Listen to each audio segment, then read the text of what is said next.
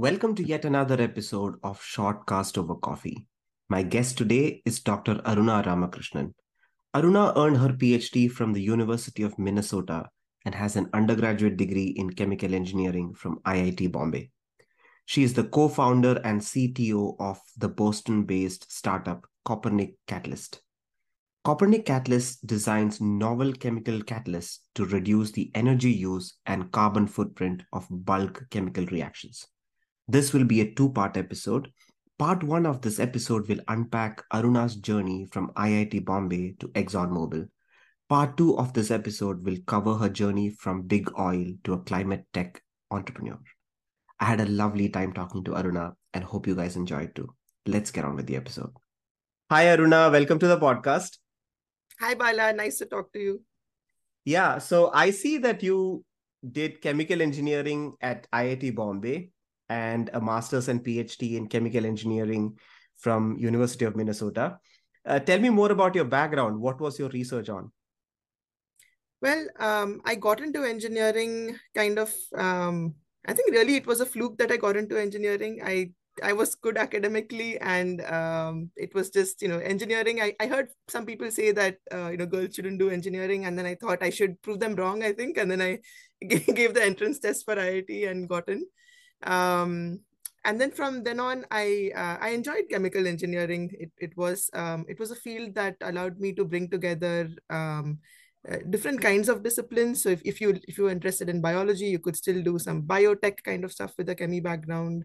If you're interested in more of computation, you could do that as well. So it was a nice it was a nice gray area kind of where I could defer what I really wanted to do by doing chemical engineering. And that led me to research, because research again takes you to a place where you can answer all kinds of questions, satisfy your curiosity. I wasn't sure that I wanted to take up a job yet after I graduated. And so that kind of defaulted me towards research. And then during my research, again, I think the story of my life is really I've always tried to explore what I really like to do and try to understand myself and what is a good fit for me. And so my research was also kind of about that. So in my master's and PhD, I focused on two different areas. I started out by doing purely experimental work. We were basically trying to figure out what kinds of materials would make good membranes, catalysts, things like that. And this was all towards industrial applications, right? So if I take a step back, I can explain what chemical engineering is. It is a lot of people think it's chemistry, but it's actually not. There's a lot of mechanical engineering and just very fundamental math that goes into chemical engineering.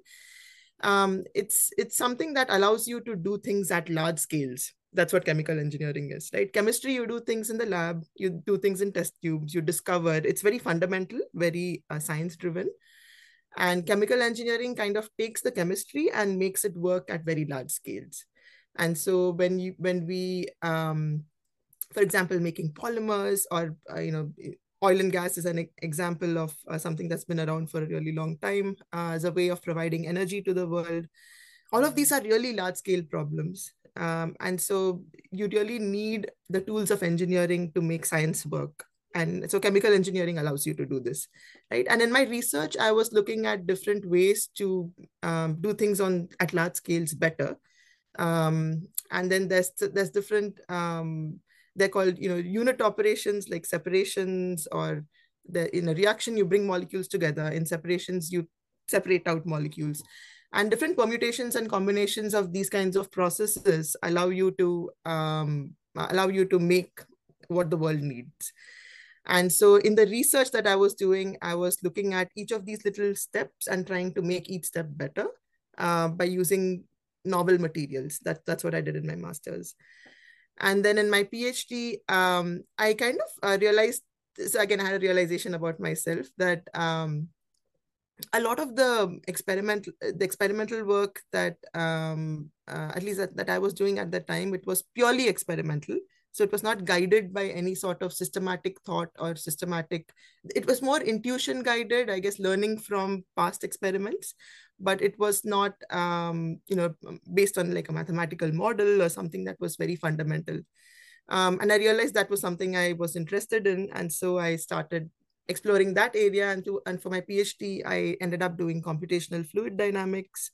And I actually was doing something very esoteric. It was called electrohydrodynamics, looking at how electric fields can drive liquids. But again, it had an industrial application. And University of Minnesota has a lot of ties with the industry. And so this my PhD, I had ties with the coating and printing industry. They were interested in this kind of technology. But yeah, so it was all, in solving interesting problems throughout my grad school, but with an eye on always having an application at the end of it. So it wasn't it wasn't just doing science for the sake of science. Yeah, you were saying how chemical engineering is different from chemistry, right? I think it's in general, like hardcore science versus applied science is a little different. Like how you have these PhDs in mathematics who solve really fundamental math problems versus Mhm. applied mathematicians who find an application um, to that invention or discovery in this case rather. So we are talking about early 2000s or probably mid 2000s when you were in doing your bachelor's, right? What was the scene in chemical engineering like back in those days? And what did majority of actually, let's take a step back. What was the class size like? What was the ratio like, Sure. male to female? And what did people do after graduation? Did everyone go to research or industry? Yeah, good questions. So obviously at the time, IITs, I think our batch, the entire engineering batch was about 500 to 600 kids, and we were in chemical engineering, we probably had about 80 or 90 in our class.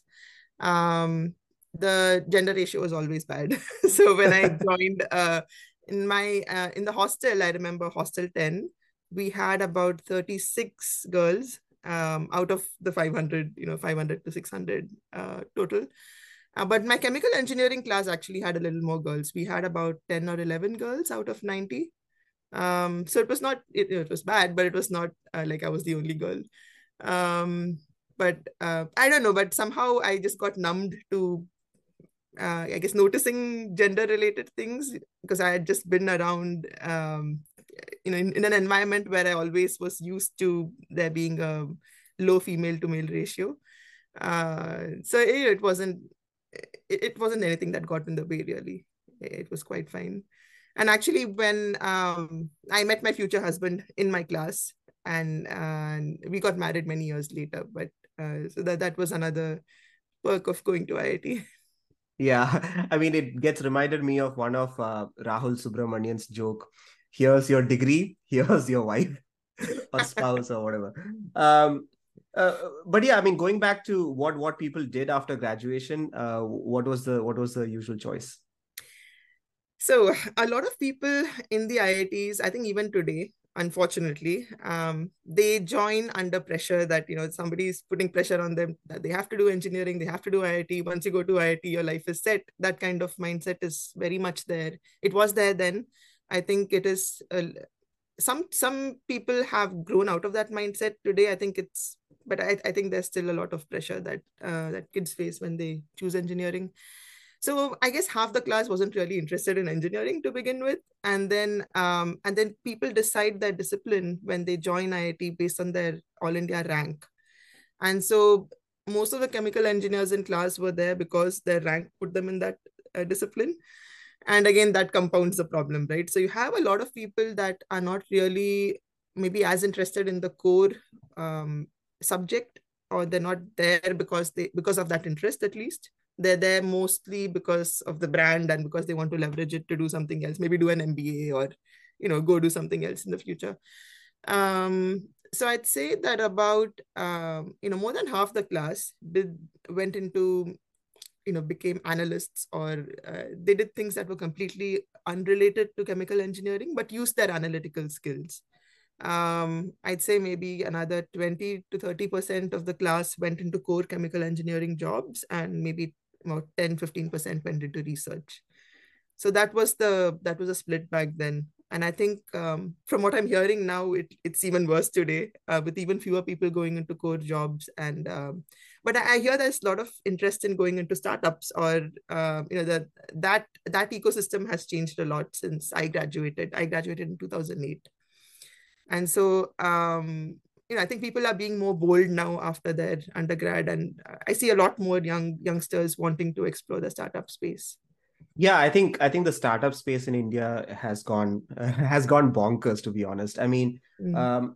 I think from what I remember from when I did undergrad, I think Schlumberger or maybe Reliance, those companies used to recruit chemical engineers on a large scale, and like you said, most people would go on to do their MBA. But I think the critical thing is that while you are at IIT, doing your 4 years of engineering, you sort of develop a lot more skills, right? I mean, you develop management skills, you develop communication, and through the fests and whatnot. So college, teaches maybe a lot more things that eventually end up helping you.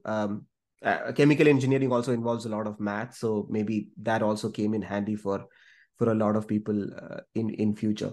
Uh, but coming back to life after IIT, did you Mhm. always wanted to do a master's, or was that your goal, let's say at third year of IIT, or did it come sometime later? Yeah.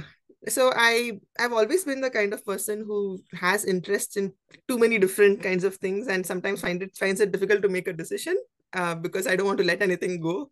But I think that kind of led me towards research, because I always had a natural curiosity of trying to understand to a greater depth how things work. And I felt like my bachelor's had just given me a taste, and I really wanted to explore. And I think on the philosophical side, explore, find out more about how the world works, explore some deeper truths about how the world works. Um, and on a more personal side, I also wanted to explore the world, get out of India, look at, how the world works, and get a first-hand feel of staying with, in different cultures. And um, America at the time, I think even now for a lot of people, it is a place which brings together a diverse mix of people from all over the world. And so for all of these reasons, I decided to go to grad school. And I chose University of Minnesota because it has a really good chemical engineering department. It's a big department with a lot of flexibility and options. And again, just from the point of view of wanting enough choice and wanting to be able to explore, that was a good fit. Yeah, you touched on CFD. I think computational fluid dynamics is also quite reputed in University of Minnesota because they have like a dam or something by next to the university, or Yeah, they do. what's that about? Can you tell me? Yeah, they have it's basically a facility that allows them to do different experiments, I think on turbulence and things like that, in fluid dynamics. And different departments are involved in that. I think it's more the mechanical department, mechanical engineering department. Yeah, I think aerospace Um, too. Yeah. and maybe aerospace. I don't recall exactly, but I know what you're talking about. And the research that I did was more microfluidics, so fluid flow on very small scales. And it was more laminar flow, and not really the large scale mixing and turbulent flows. um, like I said, it had application towards coating and printing processes, which sounds the first time I heard about it, I thought, oh, that sounds kind of boring, like coating and printing. But then the more I read about it and I looked into it, it's super important how surfaces are at micro scales, because that influences their macro scale properties, the properties that we observe. And so that got me more and more interested in materials and how they work, materials engineering. um, so any kind of nanoscale flow, for example, I said coating, but also in printing. There is actually a boom in high throughput printing for the sake of printed electronics, or printing on flexible surfaces, and that kind of at the time it was a new thing. It was not really I think since then printing RFIDs and things like that has become pretty commonplace. But at the time, it was very important to get printing very accurate, because if you print with defects, it's okay for like a newspaper or something like that, but it's not okay if you want to print a circuit, right? So improving printing accuracy also requires a lot of materials engineering for the actual ink that you print, the way that you print it. So there's materials angle and there's a process angle both to it. So I worked on both the material as well as the process in my grad school. Yeah, interesting. You touch on so many different aspects while sticking to chemical engineering, right? I feel like while you were doing your master's and PhD, you really did explore quite a few different fields. Now thinking about work after PhD, right? What do you want to do after PhD? You could go either the industry route or the postdoc route. Having had so many things in your plate, were you at any point sort of disoriented as to what do I really want to do, or were you really clear about what you wanted to No, do no, post? I was never clear. I was the most unclear person you could find probably in my department. But I think having all of these different experiences gave me an interesting tool set, and it made me because my master's and my PhD were so different, it made me a unique person in the from the sense that usually people do one thing and then they specialize, super specialize, and whenever you look at academics, that's how it usually goes. But having kind of a mishmash of different skills, I think it gave me it was a strength, and I didn't necessarily recognize it at the time. I felt like I sometimes I would feel maybe I'm behind my peers, or why don't I have such a clear sense of where I want to go or what I want to do. But I just I just trusted my own instincts, and what I was looking for was definitely not to be too academic. I wanted to be applied and see my work kind of come to fruition. So I think that postdoc professor path was I think I shut it off in my third year at PhD, third or fourth year in grad school. I said, What was the reason behind it? um, well, I think academics is a good field for the right kind of person. Um, so a couple of reasons, right? I observed different people in my peer group go down this path, and one thing is a lot of their time was spent in just grant writing and trying to get money to be able to do the work that they wanted. Then secondly, there's the pressure of tenure, of course, that you have to have a certain number of publications, or a certain quality of publications. So all of which is good, I think, for the university, but it also puts a lot of pressure, and reduces your flexibility in what you can do. So I think I really wanted to stay as flexible as I could, um, and stay as applied as I could. So these were the two reasons that. Yeah, interesting revelation. Like, I have noticed people go down the academic path, and some of them share the route to professorship, and it is so difficult. Like you have to write so many documents, get so many referrals, and if you want to move to industry, you just create a resume and upload it on Workday or whatever the Yeah, platform is. I think both paths have their own challenges. I think it's up to you to decide which set of challenges is more suited to you, right? So for some people, I know people that just don't dislike the idea of going into the corporate world completely, and they want to stay academic because they feel that's it's a more it's more pure, and it's more they can, at least within their own world, they can do what they want. Um, so I'm not saying that one is more or less challenging than the other, but I think when you're thinking of your own career, you really have to look inward and see what you're suited for, and not fool yourself. You have to understand your weaknesses and understand your strengths. And I quickly realized that my strengths don't play to the academic route. Yeah. I think no, what I was referring to was just that route to professorship. Like the application process was The just tenureship. Yeah. yeah, tenureship, and also Yeah. the kind of documents that you have to submit, or maybe that's just how it works. Maybe they do require that level of detailing to actually vet out the bad candidates, or make sure that someone is really really interested, because in a lot of ways universities do invest a lot of money, and give a lot of money to set up a lab and all of that. So maybe that's why it is what it is. Yeah, yeah. And I think it also depends on the department. It can also be super competitive if you're looking to get into, one of the top 20 or 30 universities. It's very competitive. So I know like really good peers of mine who had to interview in more than 10 places before they found something, and it took them a few years to find an assistant professor position. So it's a tough road. You really have to be motivated to choose that path. Yeah, absolutely. So you completely shut off the academic route and then you move to industry. You have worked in a few companies and have like close to 15 patents from what I understand. Tell me about your work experience. We'll get to the startup part later. Sure, sure. Actually, I should say one thing. When I was in grad school, I did want to test the waters a little bit. I did an industrial internship while I was a PhD student, and at the time, that was actually in my department. It was a very unconventional thing. People did not go off, take a break from the PhD to do an internship, and I did it twice. So, and I was fortunate to be blessed with a really good advisor who understood that it was something I needed.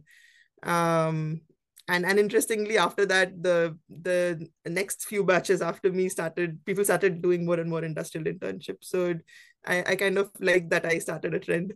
But through the internship, I learned that a sweet spot for me was actually early stage development. So bringing my research skills into an industrial setting and doing some of this technology development between, a very it's not at the full scale, but it's not also not at just the very early discovery stage. So kind of in the middle where you're scaling up a novel idea from like a test tube level to all the way to deployment. I found that was it's an underappreciated idea, an underappreciated space, because a lot of ideas fail in this space. It's almost like a valley of death. um, Scientists are there's thousands of ideas that scientists are very excited about. There's papers in Nature and Science and all kinds of magazines that look very good when you read them, but if you look at it through an engineering lens, you can quickly tell which ideas have the potential to be scaled up and which ideas don't. And I feel that kind of an input at an early stage of research can really help to bring the right ideas up quickly, so that you're not stuck churning your wheels on ideas that may not have a future. And that early stage application kind of a lens, looking at things through a scale up lens and an applied lens, that can benefit early stage researchers as well. So that's what I discovered when I did my internships, and I realized that's the kind of space where I wanted to be, at least initially, out of my PhD. And so after my PhD, I joined a company called Praxair, which no longer exists. It was actually taken over by Linde, which is a large gas company. You might have heard of it. Um, but in that company, I was doing this kind of early stage development work. So not really full blown engineering, but lots of engineering with some science in it, kind of a mix of both. And there I was working on things like making hydrogen, and I was learning about how things are done at large scales. I was involved in an actual greenfield, which means actually putting together steel on the ground and putting together a plant on the ground. Now, this was not something I'd done before, because as a chemical engineer, I was just a paper engineer. I just had I'd just solved equations and done things on paper at IIT, and then I did research after that.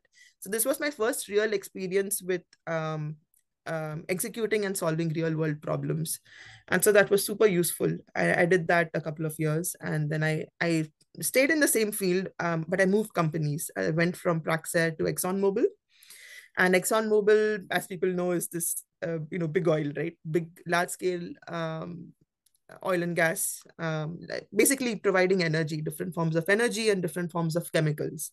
That's what they love Um, to be called now, energy company, and not. yes, yes. Everyone's rebranded as energy now, right? Nobody likes to say oil. It's become a dirty word.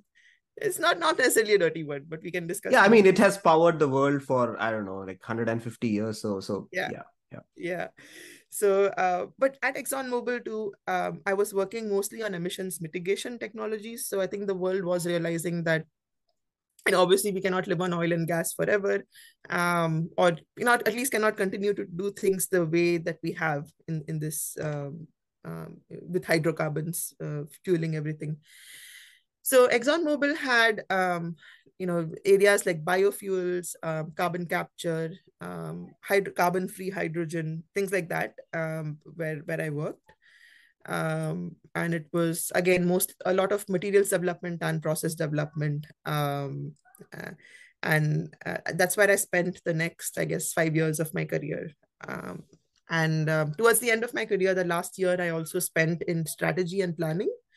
So by that point, I'd been an advanced researcher, senior researcher, and I got pulled into strategy and planning because I guess partly because of my interest in low emissions and trying to see how the company should go. Right, there's different paths where the company could go.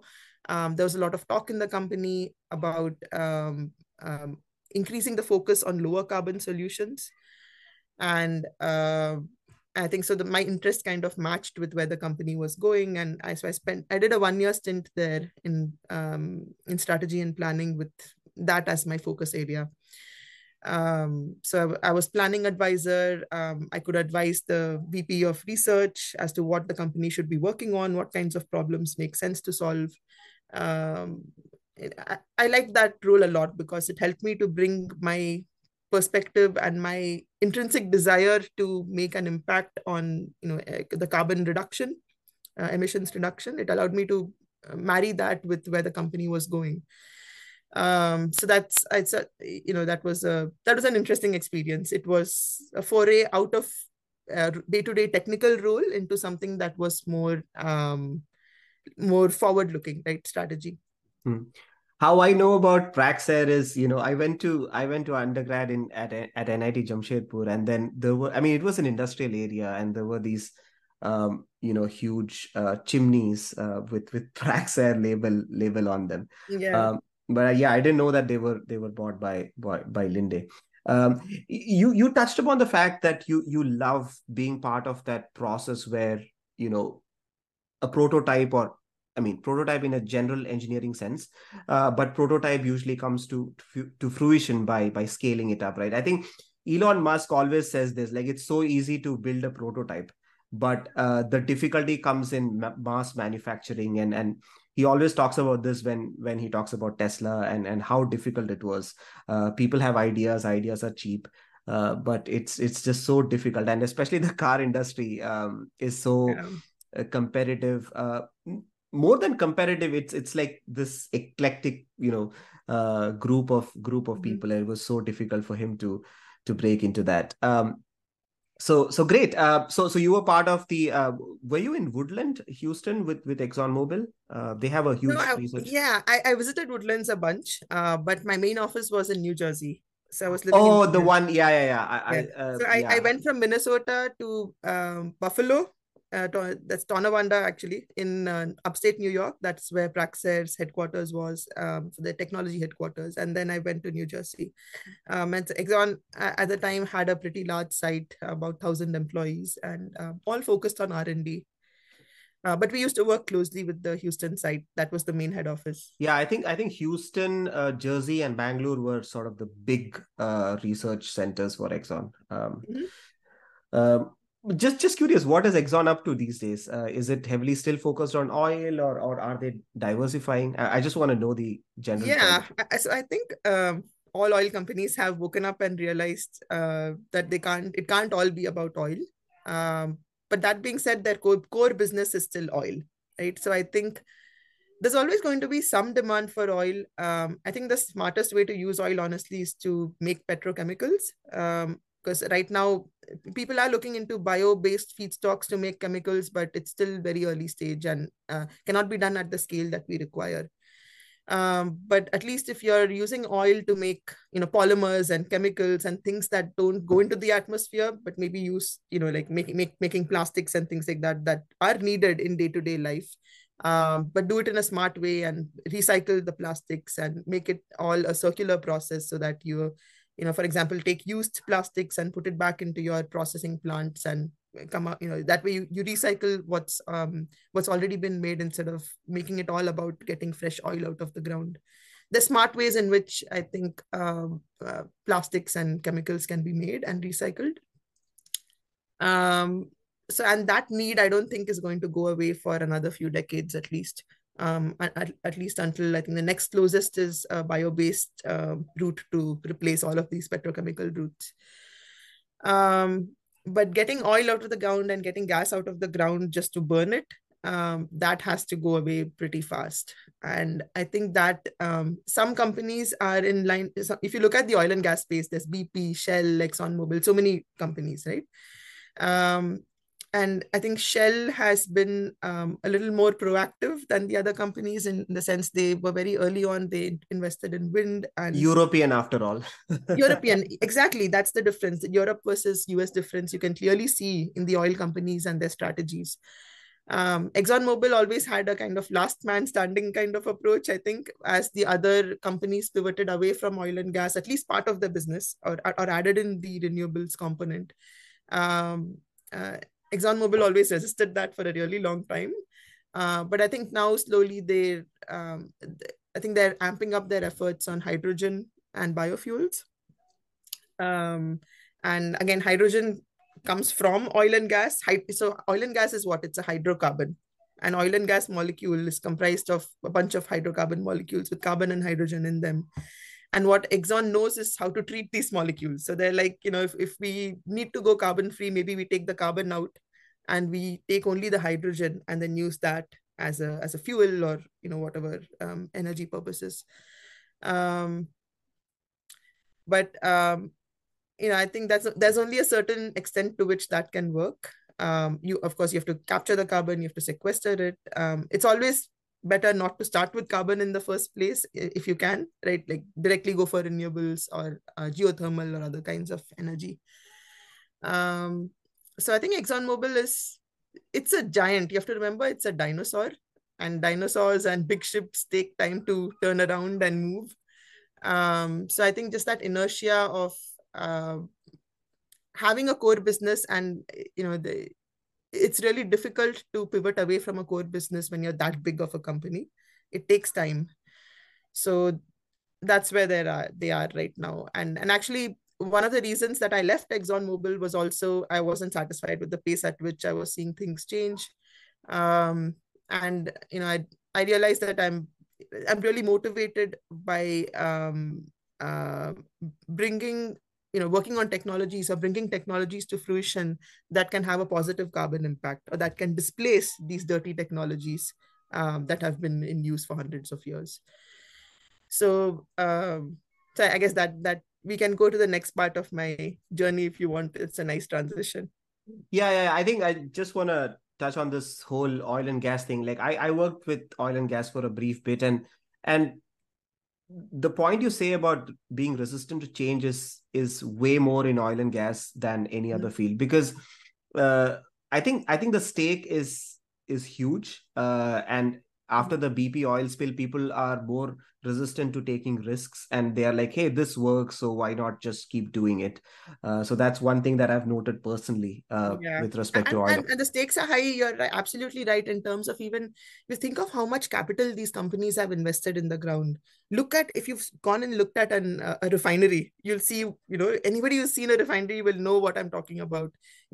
They're massive, right? There's sprawling campuses with massive reactors and massive separation distillation towers and all kinds of equipment in there. And each of these refineries is like a multi-billion investment. and to completely change away from that, it's so if you're in software or doing IT or something like that, it's easier to pivot. You can be a lot more agile. But when you're in this kind of sector which has so much capital on the ground, it's very difficult to completely change from one technology form to the other.